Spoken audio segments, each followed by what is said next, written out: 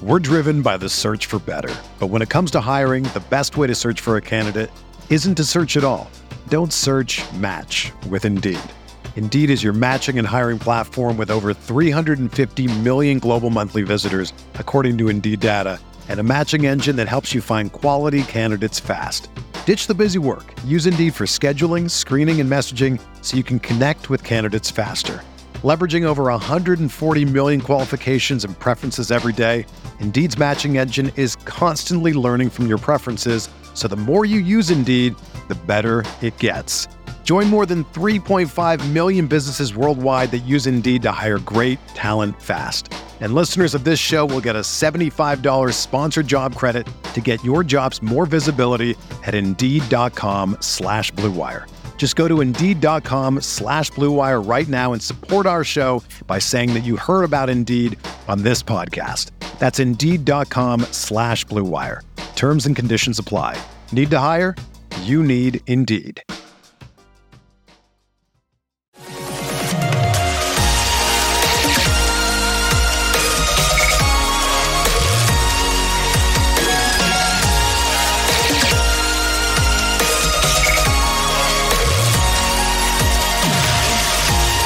Away we go, episode 592 of the Al Galdi podcast. It is Monday, June 12th, 2023, and guess who is COVID-free? That's right, this guy right here, COVID-free. Yes, I am free from COVID. I have gotten rid of COVID. Hey, I've gotten rid of the vid.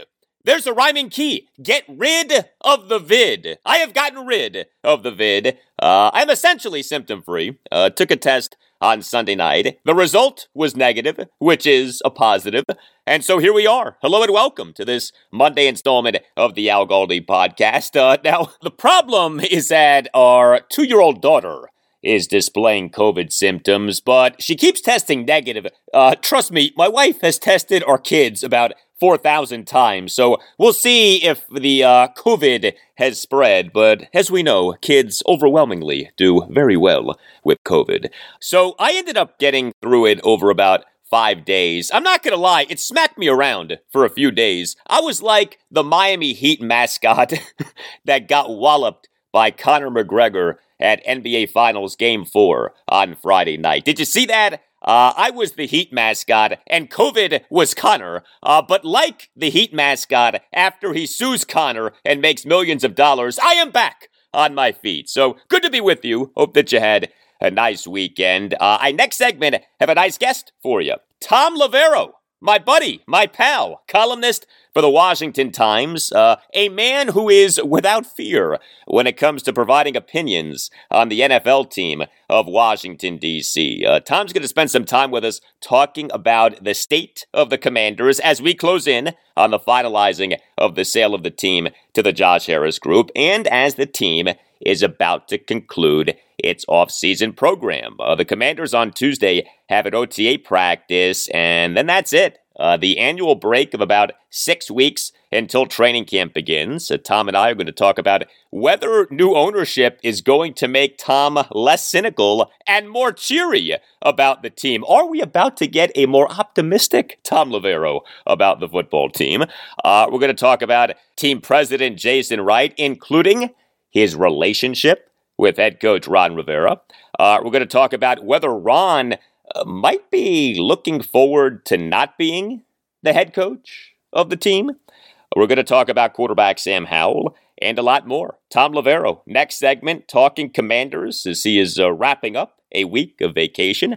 Also on the show, the Wizards. I have some things to say about some things that our Wizards owner, Monumental Sports and Entertainment founder and CEO Ted Leonsis had to say on the Woj Pod, which is the podcast by ESPN NBA insider Adrian Wojnarowski. Ted put a good bit of the blame for the state of our Wizards on the team's fired president and general manager, Tommy Shepard. No, Tommy did not do some bang-up job, but neither has Tommy's now former boss, Ted. done some bang-up job. I just hope that Ted realizes that he himself, as the owner of the team, is as much to blame as anyone for the state of the team. And I will go in-depth on the Nationals and the Orioles, off what went down with them over the weekend. No podcast or show covers the Nats and the O's like this podcast does. The Nats lost 2 of 3 games at the National League East leading Atlanta Braves. The O's swept 3 games against the lowly Kansas City Royals at Oriole Park at Camden Yards. Lots to get into with the Nats and the O's. Some mammoth home runs by the Nats and the O's on Sunday afternoon. You know, we now with StatCast get these instant measurements of home runs. Nats first baseman Dominic Smith, who this season basically never homers, he in a 6-2 win at the Braves on Sunday afternoon smashed a 444-foot 2-run homer. And Orioles shortstop Gunnar Henderson, he in at 11-3 pounding of the Royals on Sunday afternoon, launched a 462-foot 3-run homer onto Utah Street in Baltimore.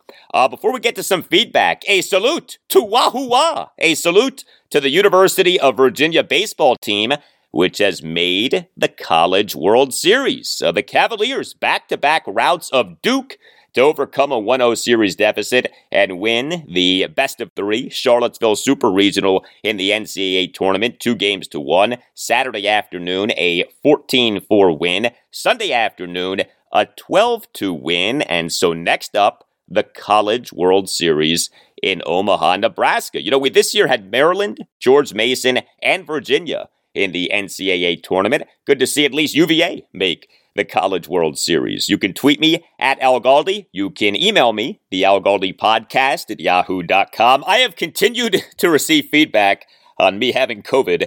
Email from Jim D. I'm sorry to hear about your bout with COVID. Praying for your recovery. I'm sure you will knock this out soon. Technically speaking, according to the World Health Organization, the pandemic actually isn't over, but many jurisdictions have started referring to it as an endemic, so the WHO may follow suit soon enough. But your point still stands. The worst days are far behind us. Sorry for putting on my actually glasses on there. I guess that's just the hopeful future doctor in me. Thank you for the email, Jim. No problem, man. Boy, this podcast, for whatever reasons, has a lot of doctors, present and future, as listeners. I've said this before. I will put the collective IQ of the listenership of this podcast up against the collective IQ of any other listenership of any other podcast on the planet. That open challenge remains. Email from Jake, longtime listener here. Thanks for continuing to turn out such great pods day after day. COVID be damned. Hope that you continue to feel better. My wife and I are on a trip through Croatia, and let me tell you, there isn't much better than listening to the Al Galdi podcast on the shore of the Adriatic. Take care, Al, and keep up the great work. Well, thank you very much for that, Jake. I appreciate that. And so we now can add Croatia to the list of countries in which this podcast has been heard. You know, while we're talking about the international reach of this show, something very interesting is happening this month. And I don't know why, but the number 2 country for downloads of this podcast this month is Iceland. No clue as to why that is, but for some reason, I'm having a big month in Iceland. Normally, the top 3 countries/regions for downloads for this podcast are 1, the United States, 2, the United Kingdom, and 3, Canada. But so far this month, big numbers in Iceland. Who knew? Email from Jack L. Hope you have a full and speedy recovery. By putting out the podcast while sick with COVID, you played hurt and proved to be the anti-Zion Williamson, though just don't get a stripper pregnant. Thank you for the email, Jack. I will do my best in that regard. Although, for the record, Zion's girlfriend is pregnant, or at least his former girlfriend is pregnant, and a porn star, not a stripper, then called Zion out on Twitter and indicated that she might be pregnant. Don't confuse a porn star with a stripper, okay? There's a big difference. And poor Zion, can't a guy have a social life? Jeez. I mean, he's just trying to have some fun, okay? But that 2019 NBA draft class, think about the top two picks now. The New Orleans Pelicans, with the number one overall pick in that 2019 NBA draft, took Zion. He cannot stay healthy, and now he apparently can't keep his social life under control. The Memphis Grizzlies, with the number two overall pick in that 2019 NBA draft, took Ja Morant, who seems to have a fixation with guns and may be about to be suspended for quite some time. Well, hopefully, all is well in your life, but if you have been harmed by the negligence of someone else, as Zion Williamson's negligence may well have harmed his porn star buddy, his porn star pal, always know that the law firm of Paulson and Nace is there for you. If you have a case, contact Paulson and Nace. Paulson and Nace is a Washington, D.C. based family law firm that is always ready to fight for you. Paulson and Nace handles medical malpractice, personal injury, birth injury, legal malpractice, and consumer protection cases, offering aggressive advocacy for victims in Washington, D.C. and West Virginia. Call 202-902-7611, and when you call, make sure that you tell Paulson and Nace that Al Galdi sent you. Paulson and Nace provides passionate advocacy on behalf of injury victims designed to help them and their families move forward after the most difficult of times. And Paulson and Nace is excellent at what it does. Paulson and Nace has recovered millions of dollars for the sick and injured. How about this? 2 verdicts against Merrill Dow totaling $132 million. Yes, Paulson and Nace has taken on Big Pharma and won. Clifton versus Georgetown University Hospital, a $50 million verdict for a young mother injured during childbirth. Just last July, Bradley versus the United States of America. Paulson and Nace won a case for which the United States government must pay nearly $1.8 million. This to a former American University field hockey player because of a military doctor's failure to diagnose and treat the student for a 2011 concussion that left her with permanent symptoms. Paulson and Nace took on the U.S. government and won. If you have a case, contact Paulson and Nace. If you feel that you've been wronged, if you think that you've been wronged but aren't sure, call Paulson and Nace and schedule a no-obligation appointment. Call 202-902-7611. That's 202-902-7611. And when you call, tell Paulson and Nace that Al Galdi sent you. You can also visit PaulsonandNace.com. That's PaulsonandNace.com. And don't forget to tell Paulson and Nace that Al Galdi sent you. Paulson and Nace. When tragedy happens, let the family of Paulson and Nace take care of your family.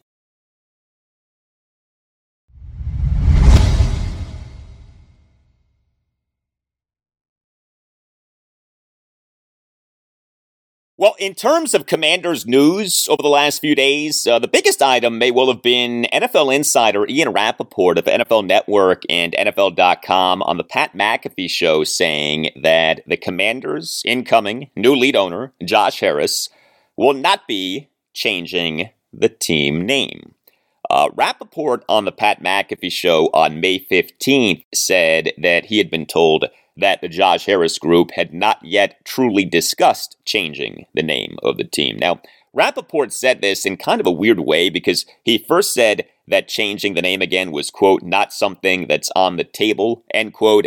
But then he said that changing the name again was not something that had been discussed by the Harris group. Not being on the table implies that changing the name isn't even a possibility. Not having discussed changing the name is different. Anyway, this was Ian Rappaport on the Pat McAfee show this past Friday, June 9th. You're going to hear Rappaport and McAfee discussing the meeting that Josh Harris and the number 2 man in the Harris group, Mitchell Rales, had with the NFL Finance Committee in New York City this past Wednesday. And then at the end of the cut, very quickly, Rappaport sneaks in that the name of the team isn't changing.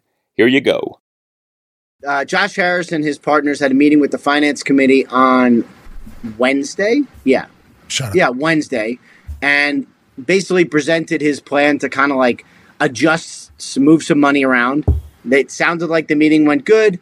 Should be all systems go. And I would expect in some point in July, maybe like right around the start of training camp, have a special league meeting, vote it in, be officially done.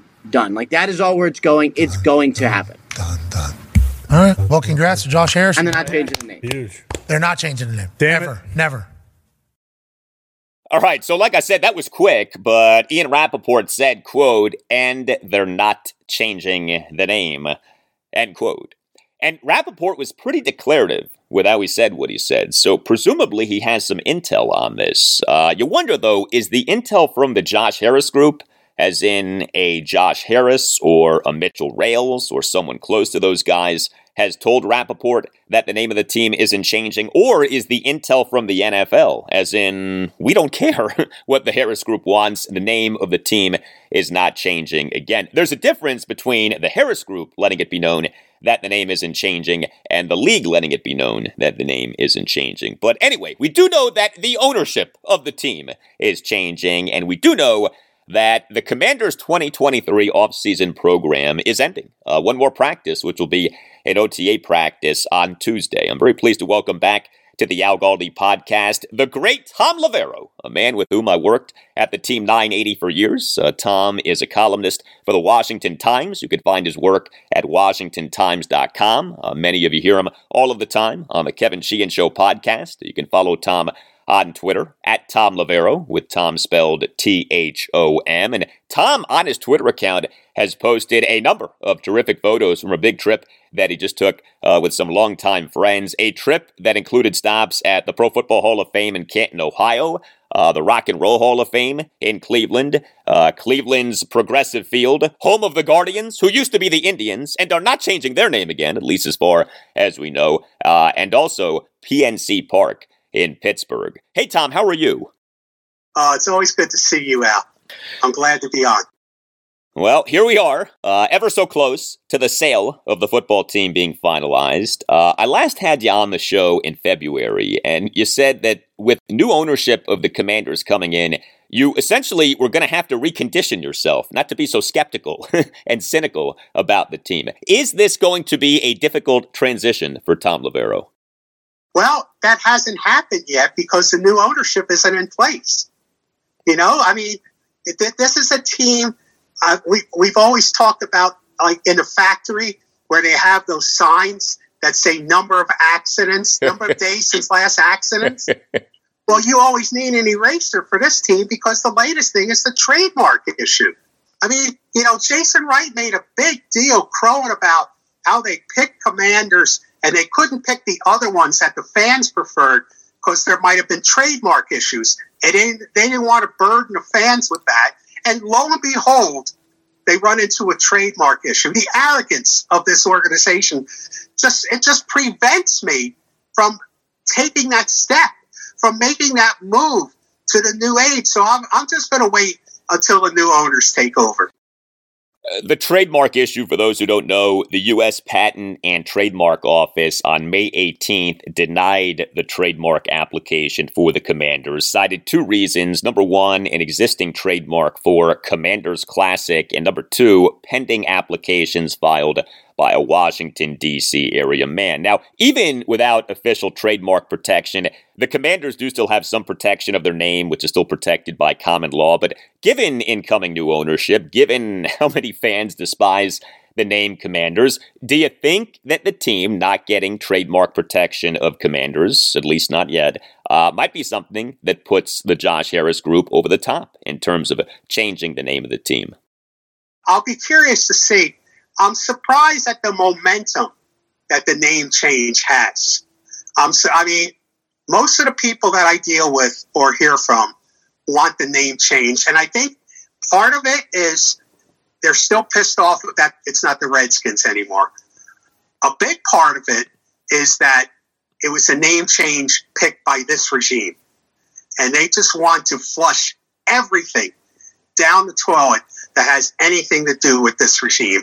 And another part is the pathetic way they rolled out the name. I mean, it was like they were opening up a Wawa or 7-Eleven. You know, it was really a lame rollout. I mean, the whole Today Show thing, who cares about the Today Show? You know, nobody cares about that. They needed to make a big splash here, and it was just an embarrassment. So I think all those components, combined with the fact that some people just don't like the name, have some momentum. I'll be curious if that continues because I got to think that I don't think new owners going to be tackling a new name right away. Well, you mentioned your good friend, the team president, Jason Wright. With the sale of the Commanders to the Josh Harris Group expected to be finalized over the next, say, 6 weeks, do you think that we are in the midst of the final days for Jason as team president? Well, I'd be disappointed if they don't make a change right away. I mean, he has proven to be an incompetent, an arrogant incompetent in this job. I mean, so many things have gone wrong under his watch. It's just remarkable. When people say, well, he has difficulty because he's working for Dan Snyder. No, some of these things have nothing to do with Dan Snyder, have everything to do with the fact that he's never run an organization before he came to run this football team. He has no management experience per se. It's not like he's ever run a franchise or even a 7-Eleven for that matter. So I would think that Josh Harris, being an experienced professional sports owner who owns a piece of the NFL team already in the Steelers, has a management team in place ready to go. As you know, there has been a lot of, shall we say, scuttlebutt that there are problems between Jason Wright and another one of your favorites, Commanders head coach Ron Rivera. Ron refusing to provide an on-the-record comment for a piece on Jason by The Athletic really stuck out. This is a piece that came out on May 9th, was by national NFL writer Mike Jones of The Athletic, and Ron, per the piece, quote, declined an interview request for this story, end quote. What do you think is going on between Jason and Ron? Well, I think Ron Rivera is a very likable guy, and I'm not sure Jason Wright is so likable within the building, period. Now, that's what I've heard. To further speculate, which with no basis other than what I've read in rumors, this notion that Jason Wright would like to be in charge of the football operation, too. I'm not sure where that came from. I'm not sure how much legs that has. But I would think that would cause some friction between him and Ron Rivera. With situations like this one with Ron Rivera and Jason Wright, I always go back to something that I heard you say years ago. When something appears to be bad, it's almost always much worse. And we've seen that with this team. A relationship, a dynamic is rumored to be bad, appears to maybe be bad. And then we end up finding out that the situation was much worse than most people knew. Jason Wright's office is at FedEx Field. It's not in the building. Now, he may have an office in a building, but his main office where he operates is out of the stadium. Now, his explanation to me was he wanted his business people there to see what they were selling every day. And on some level, that makes sense. But he's not in the building much anymore. They are separated. What's notable, too, is that Jason Wright lately has been very out there, has been doing a lot of interviews, has been talking up the sale of the team, has been talking up the Josh Harris Group. Jason does very much appear to be in self-preservation mode. I mean, I compared it in a column to when Don King came to the ring with Joe Frazier and then left the ring with George Foreman after Foreman knocked Frazier out, stepped over the body, and walked out with the new champ. I mean, that's kind of what Jason Wright is trying to do. And, it's kind of distasteful. Look, I mean, Jason says that, well, Dad knows that there'll be a bump, when the team is sold. Well, he may know that, but I don't think he wants his team president walking around advertising, boy, when this team gets sold, and we're rid of the owner, everyone's going to make a lot of money.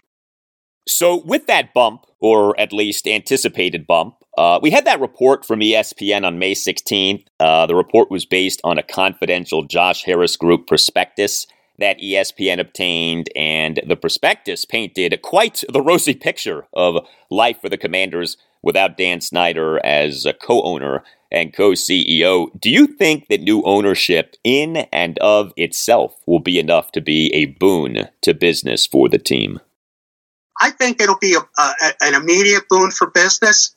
I'm not sure how long-lasting it will be if Ron Rivera and company are still the coach and they do not have a good season. If the season is progressing as these other seasons have, I think they could lose that bump pretty quick at that point. And it wouldn't surprise me if that were happening to see Ron Rivera get fired in the middle of the season and see Eric Bieniemy promoted to, I mean, they have a guy now that they can stick into that job. You know, whether we think he should have it or not, I'm sure in their mind they have a guy who they can put in there, who they get a lot of praise for hiring. Well, there's no doubt that the second that the regular season begins, Ron Rivera is on as hot of a coaching seat as an NFL head coach can be on. Do you see this team as a team that can have a good 2023 season, or do you more see this team as headed for yet another disappointing season? Well, I think they are 7-9 or 9-7. And in the NFC East, maybe in the NFC 9-7 gets you in the playoffs. Since all the great quarterbacks are in the AFC now, the NFC is certainly not as competitive as it once was. There's no true super teams, so to speak, like there are in the AFC. So I think they're a 7-9 win team like they have been, and that's not good enough.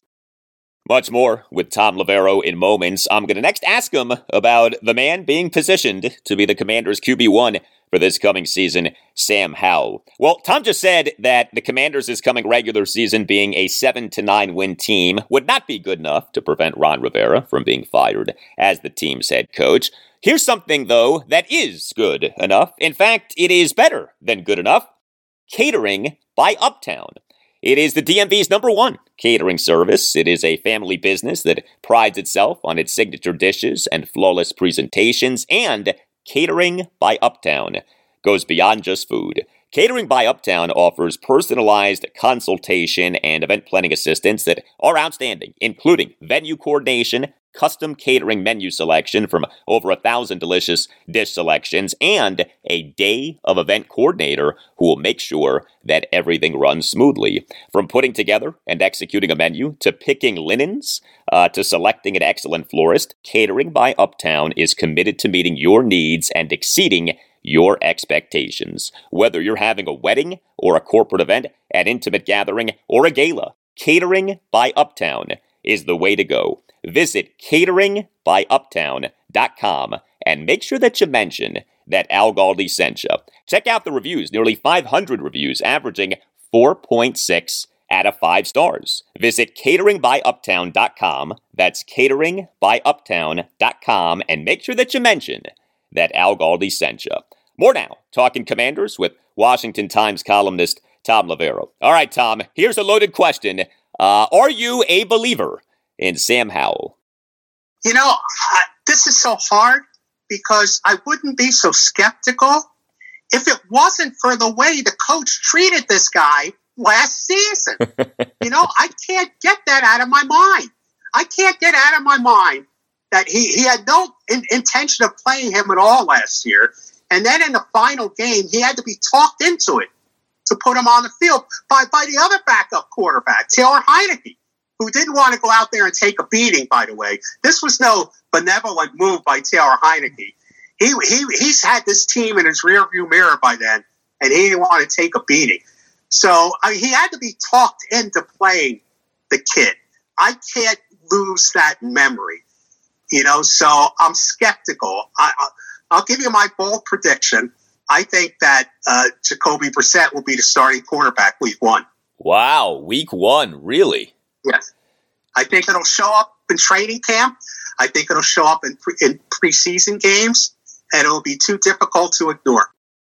Wow, that would be something, especially considering that Jacoby Brissett, as best as we can tell, has not gotten any first-team practice reps this offseason. But hey, we do know that Ron Rivera changes his mind, or at least changes his public stances on things. That's become undeniable with him. Here's another thing I can't get rid of, the memory of this coach. And maybe it comes to his mental capacity. He didn't know that the Cleveland game was make or break playoff for them. I mean, I don't know any coach who keeps their job in a situation like that. He didn't know if they lost the game against the Browns, they'd be out of the playoffs. He admitted it.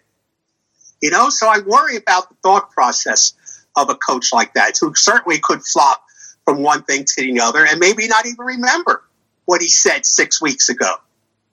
One thing about Sam Howell I wanted to bring up, Eric Bieniemy talking about Sam Howell after the last OTAs. This is what Bieniemy said. Sam Howell understands that he makes mistakes, and all he wants to know is how he can get better and not make them. He's very competitive. He's very smart. Okay, this is what former Eagles GM Joe Banner said on Twitter. When your offensive coordinator has a chance to talk about his starting quarterback and he focuses on his demeanor, that's an odd choice. I would agree with that. I mean, the first words out of Eric Bieniemy's mouth were about the kid's work ethic and how he learns from his mistakes. Not about what a rifle arm he has. Not about how he's connecting with receivers. Yeah, although with the rifle arm thing, arm strength was the thing that Ron Rivera constantly complimented Dwayne Haskins for, and we came to see how much that meant. Look, I'm a fan of the team, okay? I want Sam Howell to be the starting quarterback. I want him to be great, but we just don't know, and it is entirely possible that Sam Howell a year from now is a punchline, that he's another John Beck, a Washington quarterback who got talked up a bunch one offseason only to be abysmal. Now, my hope is that Sam is another Kirk Cousins, a quarterback taken by Washington on a day 3 of an NFL draft who ended up being very good. But no doubt, Tom, we could have another John Beck on our hands. Yeah, I mean, the coach has not shown good judgment when it comes to picking quarterbacks for this organization since the day he arrived. And look, I think under different circumstances, I would think that, Sam Howell is a legitimate contender, has a good shot at being an NFL quarterback. I could buy into all the other stuff if it wasn't for this organization. And the difference between him and John Beck is, let's remember, the guy who talked up John Beck the most was John Beck. That's true. And he did a very good job of that. Yes, he did. That's very true. Do you think that being Washington head coach has been a lot harder than Ron Rivera ever anticipated? Well, first of all, it's been a very difficult personal time for him with going through this battle with cancer. And I'm sure that's played a part in his struggles in one form or another. But nobody, I don't think anybody from the outside could possibly foresee what a mess this organization was. So I'm sure it's far worse than he would have thought it would be. I doubted Joe Gibbs when he was talking to him about the job, really let on how bad things are behind the scenes. But I'm sure it was a surprise to him, and I'm sure it's worn him out. It's interesting that you bring up Joe Gibbs because I think that his second go-round as Skins head coach was a lot harder than he thought it would be. And the results were very mixed. And I've always felt that him stepping down after that 2007 season, which was a playoff season for the Skins, was in part about getting out while the getting was good.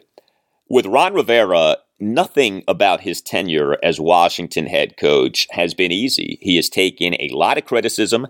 He has had some embarrassing moments. He has had some good moments, but the overall record isn't good. And I just wonder if there's a part of Ron at 61 that wouldn't mind no longer being the head coach of the Commanders.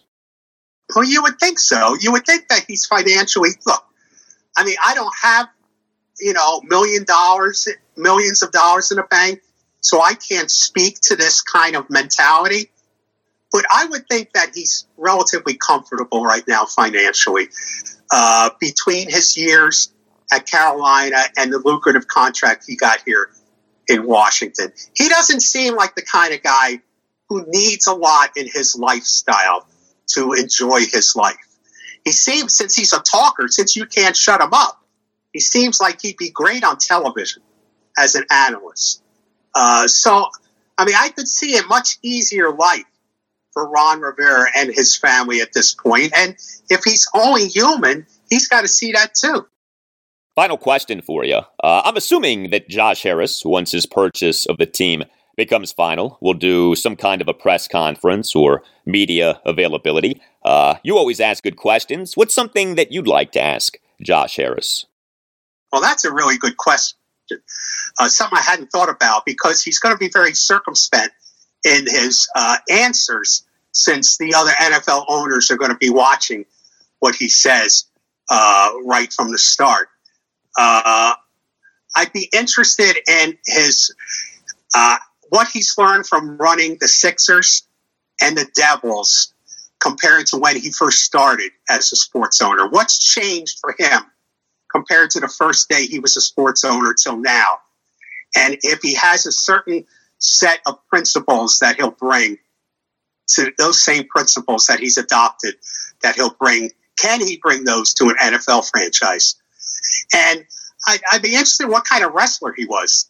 Yeah, that's right. He was a wrestler at Penn. And look, you got to be even if you're a bad wrestler at college, you got to be some level of badass. You got to have a screw loose, too. That might be a very good thing with this guy. So maybe Josh Harris has more going for him than we ever knew. Thom Loverro, columnist for the Washington Times. You can find his work at WashingtonTimes.com. Tommy, always great to talk to you. Thank you. Thanks, Al. Love being on.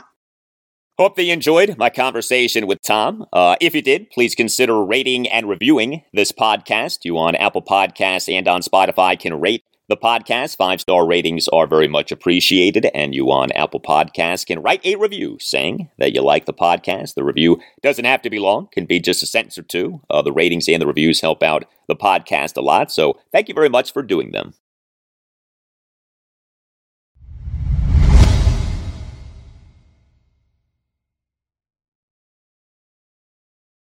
So we on Friday's show, episode 591, talked about the introductory press conference last Thursday afternoon for the president of Monumental Basketball, Michael Winger, and the Wizards' new general manager, Will Dawkins. They, along with the Wizards' new senior vice president of player personnel, Travis Schlenk, are the new power trio for the Wizards.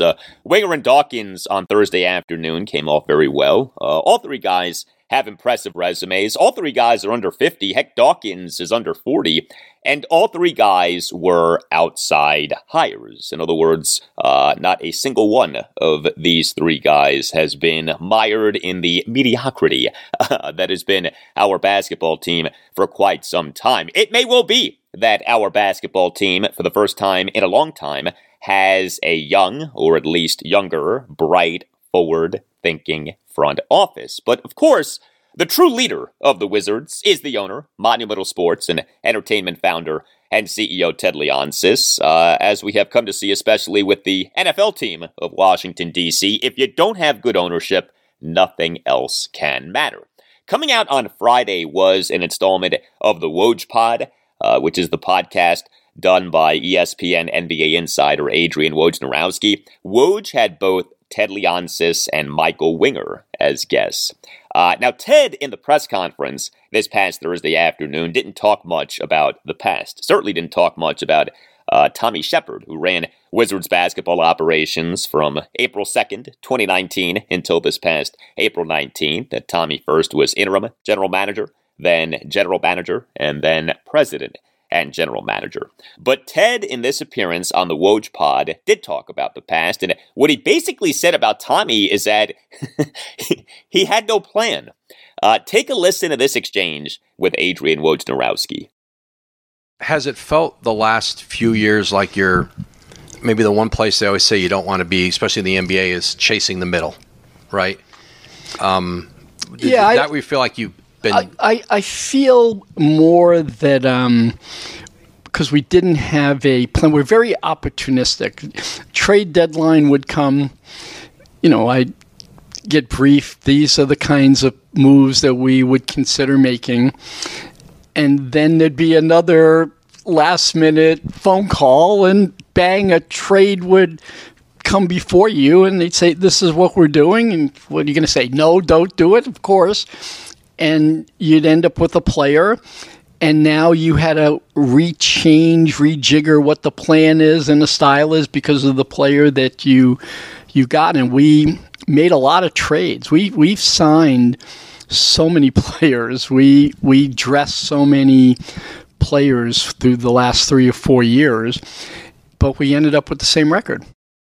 So I thought that was a pretty telling item from Ted Leonsis, him painting a picture of things under Tommy Shepard as being last minute and fly by the seat of your pants. Doesn't sound very good, right? Makes this new regime of Michael Winger, Will Dawkins, and Travis Schlenk look even better, right? Especially with how buttoned up and high IQ Winger and Dawkins sounded this past Thursday afternoon. And all of these reactions may be warranted, but let's make something very clear about Ted Leonsis and whatever has gone wrong with his Wizards. He's the owner. Ultimately, the lack of success is on him. No big Tommy Shepard defender am I, but the tactic of the owner of a bad team firing an executive and then telling a story of how the executive was no good, and that's why the team has been bad. That's what the football team has done, okay? The top two flaws for Dan Snyder as owner of the Redskins / Washington football team / Commanders have been a lack of self-awareness and a lack of accountability. Nothing has ever been Dan's fault. And in hearing what Ted Leonsis said on the Woj pod, I got a Dan Snyder-like vibe of, yeah, the last guy, boy was he rough. Can you believe this is what I had to work with? Now, don't get me wrong. Ted isn't Dan, okay? Ted is far from Dan. Ted as Capitals owner has done things that Dan as the football team's owner can only dream of. But Ted as Wizards owner has not done so well.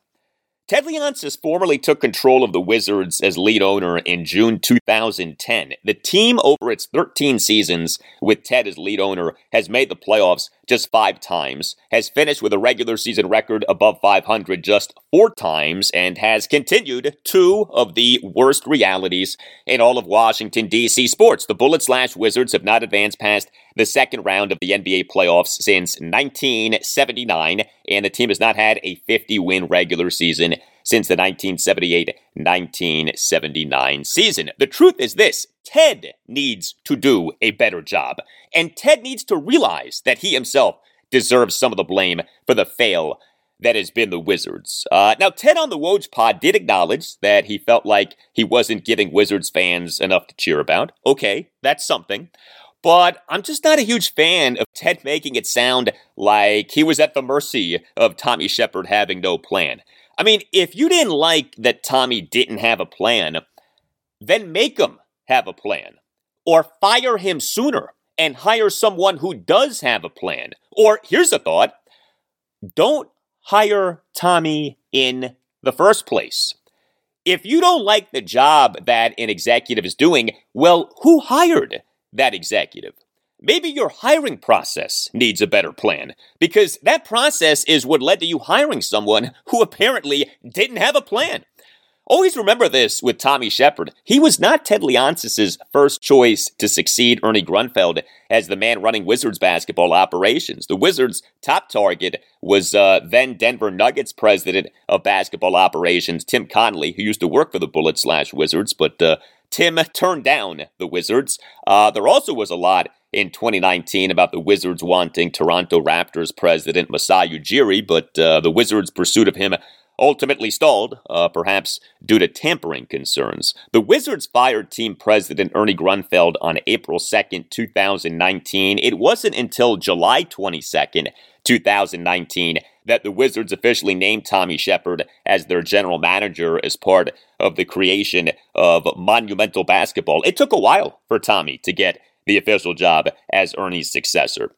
I have been a Bullets / Wizards fan for my entire life as a sports fan. I very much want the team to do well. I am excited about Michael Winger, Will Dawkins, and Travis Schlenk, but I don't want to hear from Ted Leonsis about how he was some innocent bystander, some helpless, powerless victim, while the no-plan having Tommy Shepard ran the Wizards into the ground. Ted, you're the owner, man. You're the ultimate boss. You're a smart guy. Be an owner. Be a boss. Be smart. Be a leader.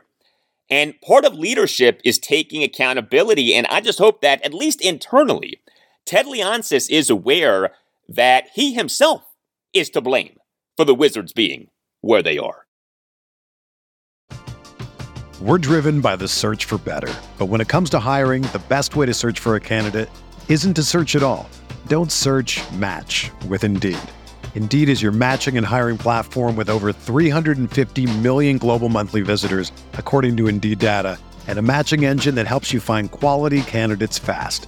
Ditch the busy work. Use Indeed for scheduling, screening, and messaging so you can connect with candidates faster. Leveraging over 140 million qualifications and preferences every day, Indeed's matching engine is constantly learning from your preferences, so the more you use Indeed, the better it gets. Join more than 3.5 million businesses worldwide that use Indeed to hire great talent fast. And listeners of this show will get a $75 sponsored job credit to get your jobs more visibility at Indeed.com/Blue Wire. Just go to Indeed.com/Blue Wire right now and support our show by saying that you heard about Indeed on this podcast. That's Indeed.com/Blue Wire. Terms and conditions apply. Need to hire? You need Indeed.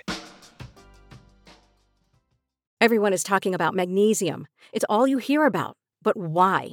What do we know about magnesium? Well, magnesium is the number one mineral that 75% of Americans are deficient in. If you are a woman over 35, magnesium will help you rediscover balance, energy, and vitality. Magnesium supports more than 300 enzymatic reactions in your body, including those involved in hormonal balance. From functional medicine doctors to mental well-being and female hormone experts, we all know that magnesium is the one mineral to improve all aspects of well-being and health. But which one? Magnesium Breakthrough from Bioptimizers, the trusted choice recommended by leading experts with 7 best-absorbed forms of magnesium to ensure your body receives the support it needs for overall well-being. Go to bioptimizers.com/balance today and use code BALANCE10 for 10% off. Support your journey to wellness at bioptimizers.com/balance. Magnesium Breakthrough from Bioptimizers, your foundation to optimal health and vitality.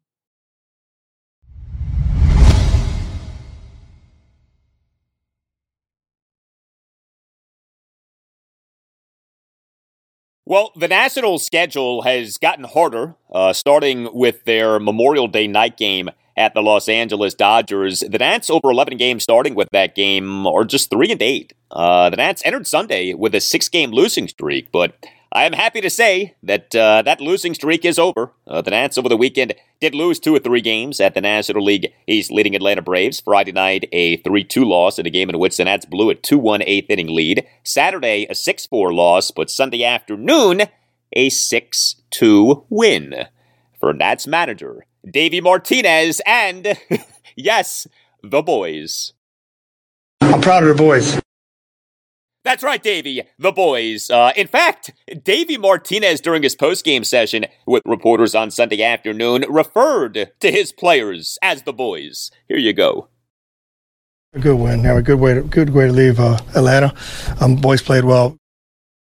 Yeah, the boys did play well. The boys now are 26-38. That is the second worst record in the National League. The Braves now are 40-25, tied with the Nats' previous opponent, the National League West leading Arizona Diamondbacks, for the best record in the National League. The Nats, over the 3 games in this series at the Braves, totaled just 12 runs, just 24 hits, and just 3 walks, but 5 of the 12 runs and 5 of the 24 hits came in 1 inning, came in a 5-run top of the 6th on Sunday afternoon. Luis Garcia began the Nats' 5-run 6 with a leadoff first pitch double to right field. This was one of 3 first pitch extra base hits by the Nats in this inning. Garcia on Sunday afternoon as the Nats starting second baseman and number 2 batter, 2 for 4 with the double and a single.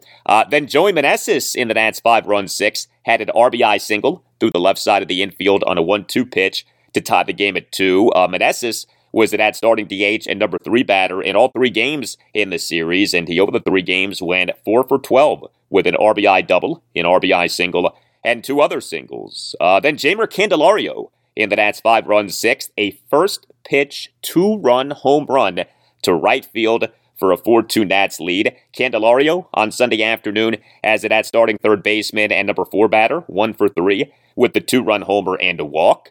Then Keibert Ruiz in this Nats 5-run sixth, a 1-out opposite field single to left center field. Keibert on Sunday afternoon as the Nats starting catcher and number 6 batter, 2 for 4 with this single and an RBI single.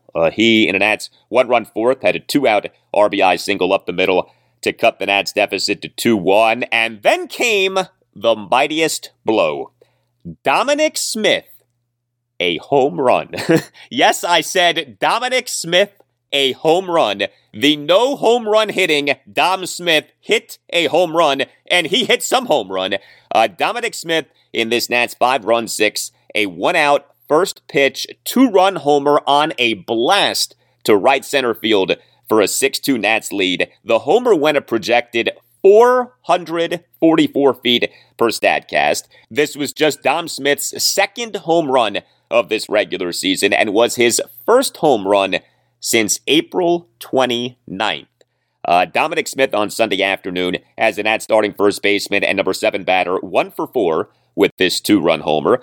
He on Sunday afternoon started off having not started the previous game, the 6-4 loss on Saturday. Michael Chavis was the Nats starting first baseman for that game, marking the first time since April 27th that Dominic Smith was not the Nats starting first baseman in a game, although Smith did end up pinch hitting for Chavis on Saturday. But Dominic Smith so needed that home run on Sunday afternoon. He this season is hitting for frighteningly little power, especially considering that he's a first baseman, and he in the 3-2 loss on Friday night was guilty of a major defensive screw-up.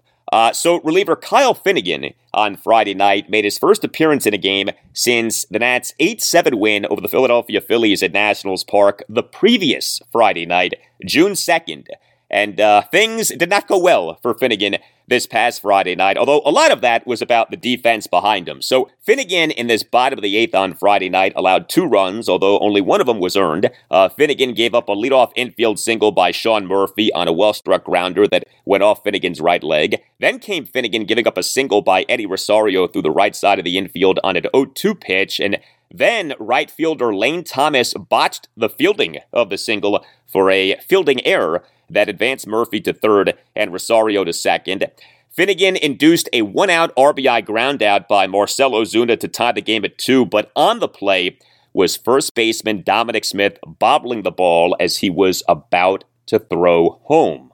He instead got the out at first base, but this was a brutal moment for Dom Smith. And then Finnegan gave up a 2-out first pitch RBI infield single by Orlando Arcia up the middle and off the glove of shortstop C.J. Abrams on a tough play for a 3-2 Braves lead. The irony of the Nats' bad defense in this Braves 2-run 8th inning on Friday night was that the bad defense followed some great Nats defense in the bottom of the 7th. Reliever Carl Edwards Jr. tossed a scoreless bottom of the 7th, thanks in large part to a great play by C.J. Abrams, who with a runner on first, 2 outs, and the Nats nursing a 2-1 lead, made a great diving catch of a full-count grounder by Austin Riley for a ground out for the 3rd out. The grounder per Statcast had an exit velocity of 108 miles per hour and had an expected batting average of 500. Well, the Nats bullpen overall in this series at the Braves was pretty good. 2 earned runs in 10 innings. The 6-2 win on Sunday afternoon. 3 Nats relievers combined for 4 scoreless innings. Carl Edwards Jr. tossed 2 scoreless innings, a scoreless bottom of the 6th and a perfect bottom of the 7th. Kyle Finnegan tossed a scoreless bottom of the 8th. And Hunter Harvey, in his first appearance in a game since that 8-7 win over the Phillies on June 2nd, a perfect bottom of the 9th. The 6-4 loss on Saturday, 2 Nats relievers combined to allow 1 run in 3 innings with 5 strikeouts. Chad Kuhl allowed 1 run in 1 2/3 innings with 2 strikeouts. He in the bottom of the 7th allowed a run on a 1-out single by Kevin Pillar to left center field, a stolen base by Pillar, and a 2-out opposite field RBI double by Ronald Acuna Jr. off the right field wall for a 6-3 Braves lead. The Acuna RBI double came on a high fly ball that was not played well by right fielder Lane Thomas, who has had problems with balls off walls. But then Jordan Weems on Saturday, 1 1/3 scoreless innings with 3 strikeouts. And even in the 3-2 loss on Friday night, 3 Nats relievers combined to allow 2 runs, 1 earned, in 3 innings. As for the Nats starting pitching, nice outing by Trevor Williams in the 6-2 win on Sunday afternoon. He allowed 2 runs in 5 innings with 6 strikeouts versus 1 walk. He gave up 7 hits, a homer, a double, and 5 singles. He threw 84 pitches, 53 strikes versus 31 balls. The 2 runs that Williams allowed came in the bottom of the first, during which he gave up a leadoff first pitch infield single by Ronald Acuna Jr. toward third base, and a 2-run homer by Matt Olson on a bomb to right field on a 1-2 pitch for a 2-0 Braves lead. That homer went a projected 421 feet per Statcast, but ended up being outdone by the 444-foot blast by Dom Smith. But Trevor Williams continues to be solid for the Nats. He in this regular season, over 13 starts, has an ERA of 4.11. No, he's not a Cy Young Award candidate, but you could live with that from a number 3 or number 4 starter on a 2-year, $13 million contract, as Williams is. So the Nats this past December signed Trevor Williams as a free agent. The Nats starting pitchers over the first 2 games of this series at the Braves were Josiah Gray and Mackenzie Gore, and each guy continued his trend of being a bit off lately. Gray in the 3-2 loss on Friday night, 1 run in 5 innings. He did this despite issuing 4 walks, despite issuing a staggering 4 wild pitches, and despite throwing just 56 strikes versus 40 balls over 96 pitches. Now, Gray gave up just 2 hits, both of which were singles, and he did have 6 strikeouts. Gray tossed a scoreless bottom of the first despite issuing back-to-back 2-out walks of Austin Riley and Sean Murphy, and despite issuing a 2-out wild pitch. But Gray struck out Eddie Rosario on 3 pitches, all swings and misses, with runners on second and third for the 3rd out. Gray, in the bottom of the second, allowed a run on a leadoff walk of Ozzie Albies, 2 wild pitches, and a 1-out RBI groundout by Orlando Arcia to tie the game at 1. And Gray tossed a scoreless bottom of the 4th, despite giving up a weakly hit 1-out opposite field single by Eddie Rosario to left center field on an 0-2 pitch, despite issuing a 2-out wild pitch, and despite issuing a 2-out walk of Marcell Ozuna. But Gray then struck out Orlando Arcia with runners on first and second for the 3rd out. It's tricky with Josiah Gray right now. He's getting good results, but he's doing so with, shall we say, questionable process. His final line on Friday night, 1 run in 5 innings. The last time that he had that final line was just a few weeks ago. 6-4 win over the Detroit Tigers at Nationals Park on May 21st. Gray in that game, 1 run in 5 innings, but he issued a whopping 6 walks and he over 88 pitches through just 48 strikes versus 40 balls, and he recorded just 2 strikeouts, although he did give up just 3 hits, all of which were singles. And then with Mackenzie Gore, he in the 6-4 loss at the Braves on Saturday allowed 5 runs in 5 innings. Now, he gave up just 4 hits, but all 4 of the hits were extra base hits, 2 2-run homers and 2 doubles. Gore issued just 1 walk, but he also recorded just 3 strikeouts. He threw 82 pitches, 55 strikes versus 27 balls. The outing actually could have been worse. Gore allowed 5 runs over the first 2 innings, but he then retired the final 10 batters he faced. But Mackenzie Gore in the bottom of the second allowed 4 runs. He issued a leadoff 4-pitch walk of Travis d'Arnaud, gave up a 2-run homer by Marcell Ozuna on a bomb to left center field for a 3-1 Braves lead. The homer went a projected 426 feet per Statcast.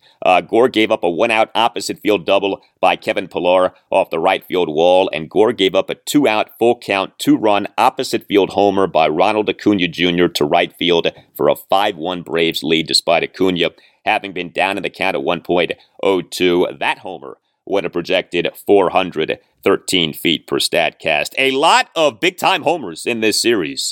Mackenzie Gore now, over his last 8 starts, 22 runs in 42 innings. That works out to an ERA of 4.71. Gore, over his first 5 starts in this regular season, had an ERA of 3. Also, Gore starting to give up some homers. He, over his 13 starts, has allowed a total of 11 home runs. 7 of the 11 home runs have come over his last 5 starts. I thought that what Davey Martinez said during his post-game session with reporters on Saturday evening on Mackenzie Gore was interesting. Now, Davey, as he usually does, focused on the positive, but he did provide insight on why Gore was better after giving up the 5 runs. Take a listen. Like that McKenzie came back out there and retired 10 in a row with 30 pitches. I mean, that's kind of what we were looking for. I mean, if we could keep him right there, it's good. And all it was really a conversation about being on the offensive, not afraid of throwing strikes, get ahead of hitters. And he did that and was really, really good. So, I was proud of him for doing that. We tried to come back and we fell short a little bit, Garrett with a bomb, there at the end there. But we'll come back tomorrow and try to go 1-0 tomorrow. What did you see from McKenzie in those 2 home run balls in the second? Yeah, just like I said, he just fell behind, and I'm pretty good hitters, right? So then all of a sudden, when he worked ahead, he was really good. He threw like 17 first pitch strikes out of 20, so he's able to do that. What kind of encouraging signs is that for you when you can continue to kind of do that? Yeah, like I said, when he pounds the strike zone, his stuff is electric. It really is. So we got to keep him in the strike zone and not try to, he's not a guy that's going to nitpick the corners or anything. Just attack the hitters, make his pitches. His stuff is good. So, like I said, I was very proud that, he came back and gave us three more strong innings the way he did. He wanted to stay in the game, but he had a 40-pitch inning, and I thought that was enough. I mean, I want to leave him with a good taste in his mouth. And I totally understand that. Look, Josiah Gray and Mackenzie Gore, they are young starting pitchers. They are works in progress. And no doubt, the Braves are a really tough team. Bottom line, overall, each guy this season has been a lot more good than bad. But right now, at this moment in time in the season, each guy is off a bit. Also, regarding the Nats, they on Friday promoted third baseman Brady House from Low A Fredericksburg to High A Wilmington. Brady House per MLB Pipeline is the Nats' number 5 prospect and is the number 88 prospect in baseball. The Nats took House out of a high school in Georgia with the number 11 pick in the 2021 MLB draft. This season is just his age 20 season. Now, House's 2022 season for Fredericksburg ended in June of last year due to a back injury. He, in that 2022 season for Fredericksburg, 202 plate appearances, an OPS of just 731. He didn't exactly kill it for Fredericksburg last season. He did this as a shortstop. House then, beginning with this season, made the transition to being a third baseman. And House this season for Fredericksburg, very good. 158 plate appearances, an OPS of 869. Good to see him healthy, good to see him producing, and good to see him progressing in the Nats farm system. No game for the Nats on Monday. Next up for them, a 3-game series at the Houston Astros. And the Nats in this series are skipping Jake Irvin's turn in the rotation. So Game 1, Tuesday night at 8:10, Patrick Corbin will be the Nats starting pitcher. Game 2, Wednesday night at 8:10, Josiah Gray will be the Nats starting pitcher. And Game 3, Thursday night at 8:10, Mackenzie Gore will be the Nats starting pitcher.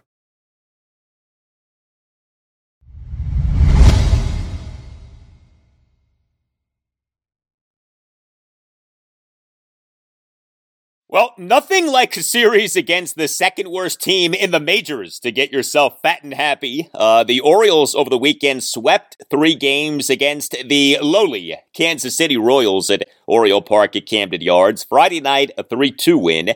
Saturday, a 6-1 win. And Sunday afternoon, an 11-3 win. As the O's, Joe Angel, were back in the win column.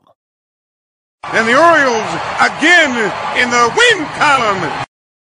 That's right, Joe, the win column. The O's now have won 4 consecutive games of having lost 7 of 11 games. The O's for this regular season now are 41-24.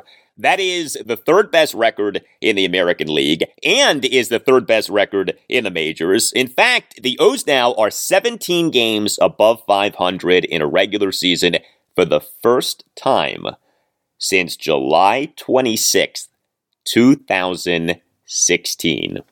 It has been nearly 7 full years since the O's have been as good as they are right now. Now, the Royals are horrendous. The Royals now, this regular season, are 18-47, second worst record in the majors. But still, good for the O's for beating up on the Royals over the weekend. A tremendous offensive series for the O's, especially from this perspective, a lot of extra base hits. The O's over the 3 games totaled 32 hits. 15 of the 32 hits were extra base hits, and the O's did this while still being without center fielder Cedric Mullins. He's on the 10-day injured list with a right groin strain. The O's placed him on the 10-day IL on May 30th, and the O's did what they did over the weekend despite first baseman Ryan Mountcastle not playing at all in the series due to illness. No Oriole hitter in this series was better than Gunnar Henderson. Boy, is he hot right now. Henderson in this series, 8 for 13 with 2 homers, a double, and 5 singles, and he went 2 for 3 on stolen bases. Henderson in the 11-3 win on Sunday afternoon as the Orioles starting shortstop and number 1 batter, 3 for 5 with a 3-run homer, a double, and a single. He hit an Orioles 3-run 7th, smashed a 2-out full count 3-run homer on a massive blast to right field and onto Utah Street for a 10-3 Orioles lead, despite having been down in the count at one point, 0-2. The homer went, get this, a projected 462 feet per StatCast. What a shot by Gunnar Henderson. He in the 6-1 win on Saturday as the Orioles starting third baseman and number 1 batter, 2 for 5 with a solo homer and a single. And Henderson in the 3-2 win on Friday night as the Orioles starting third baseman and number 7 batter, 3 for 3 with 3 singles. And he went 2 for 3 on stolen bases, although him getting caught stealing was the result of him getting picked off. Gunnar Henderson in this regular season all of a sudden has an OPS of 804. His OPS was at 702 through the end of May. So Gunnar Henderson's OPS for this regular season has shot up by 102 points this month. O's manager, Brandon Hyde, during his postgame session with reporters on Sunday afternoon on Gunnar Henderson. Yeah, well, you can tell he's a lot more aggressive early in the count and getting on pitches that he can handle and, let off the game with, smokes a double there off a guy throwing 101 and he's definitely more confident right now. You can tell he's feeling a lot more comfortable at the plate this last week to 10 days and come to the right time. He's been going to left center and left field a lot more this last week plus. Is that kind of a sign that, it's not just the pull side that he has going right now? Yeah, and then you can go 462 in the pull side. So, did some damage going the opposite way on the road trip. He's got a really nice approach when he's thinking middle of the field and staying on the baseball. He's so strong and he's got so much bat speed and he's got coverage that, good things happen and, love the way he's swinging the bat this last 10 days. Yeah, how could you not? Gunnar Henderson entering this season was the consensus number 1 prospect in baseball. We right now are seeing why.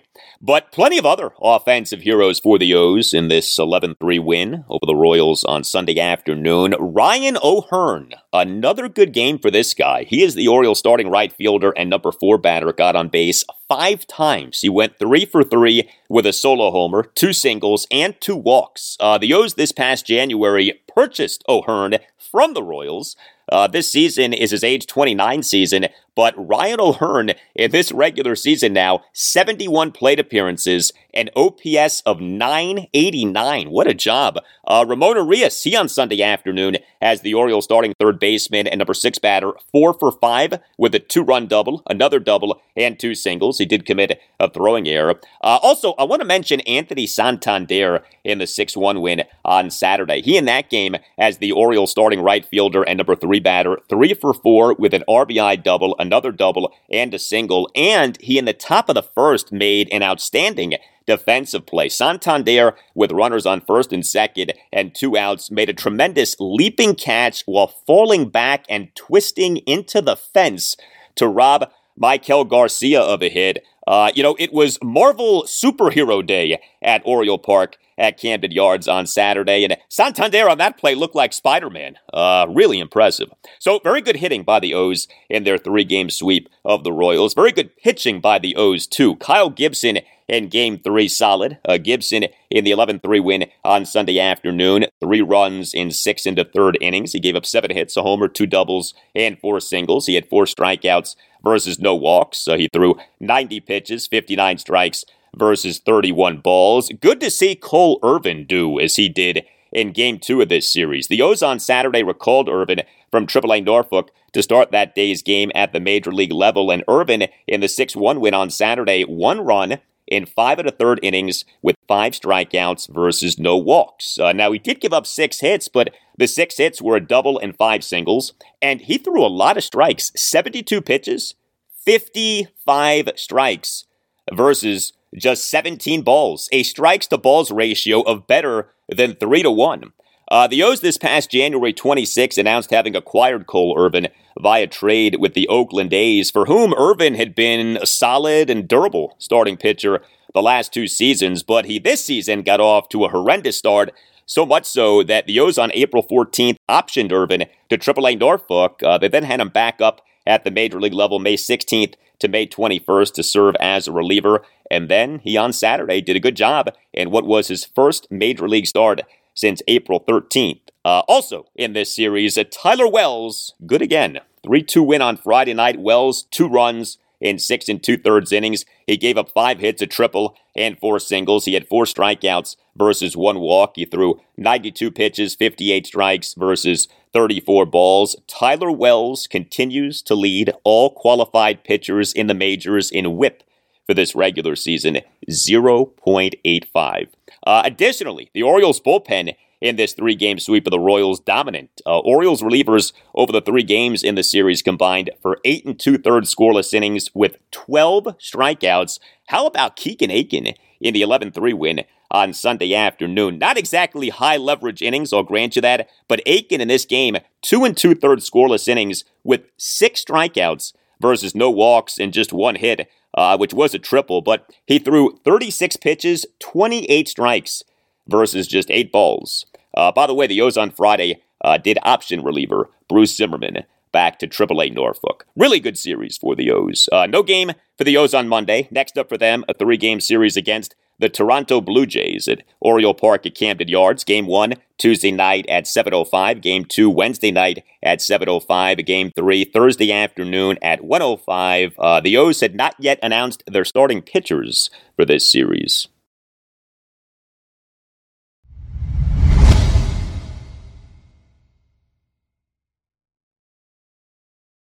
And that will do it for you and me for now. Keep the feedback coming. You can tweet me at Al Galdi. You can email me, the Al Galdi podcast at yahoo.com. A Tuesday show, episode 593. We'll have plenty for you on the Commanders. Have a great rest of your Monday, and I'll talk to you on Tuesday. All right. Well, congrats to Josh Harris. And they're not changing the name. Huge. They're not changing the name. Damn Never.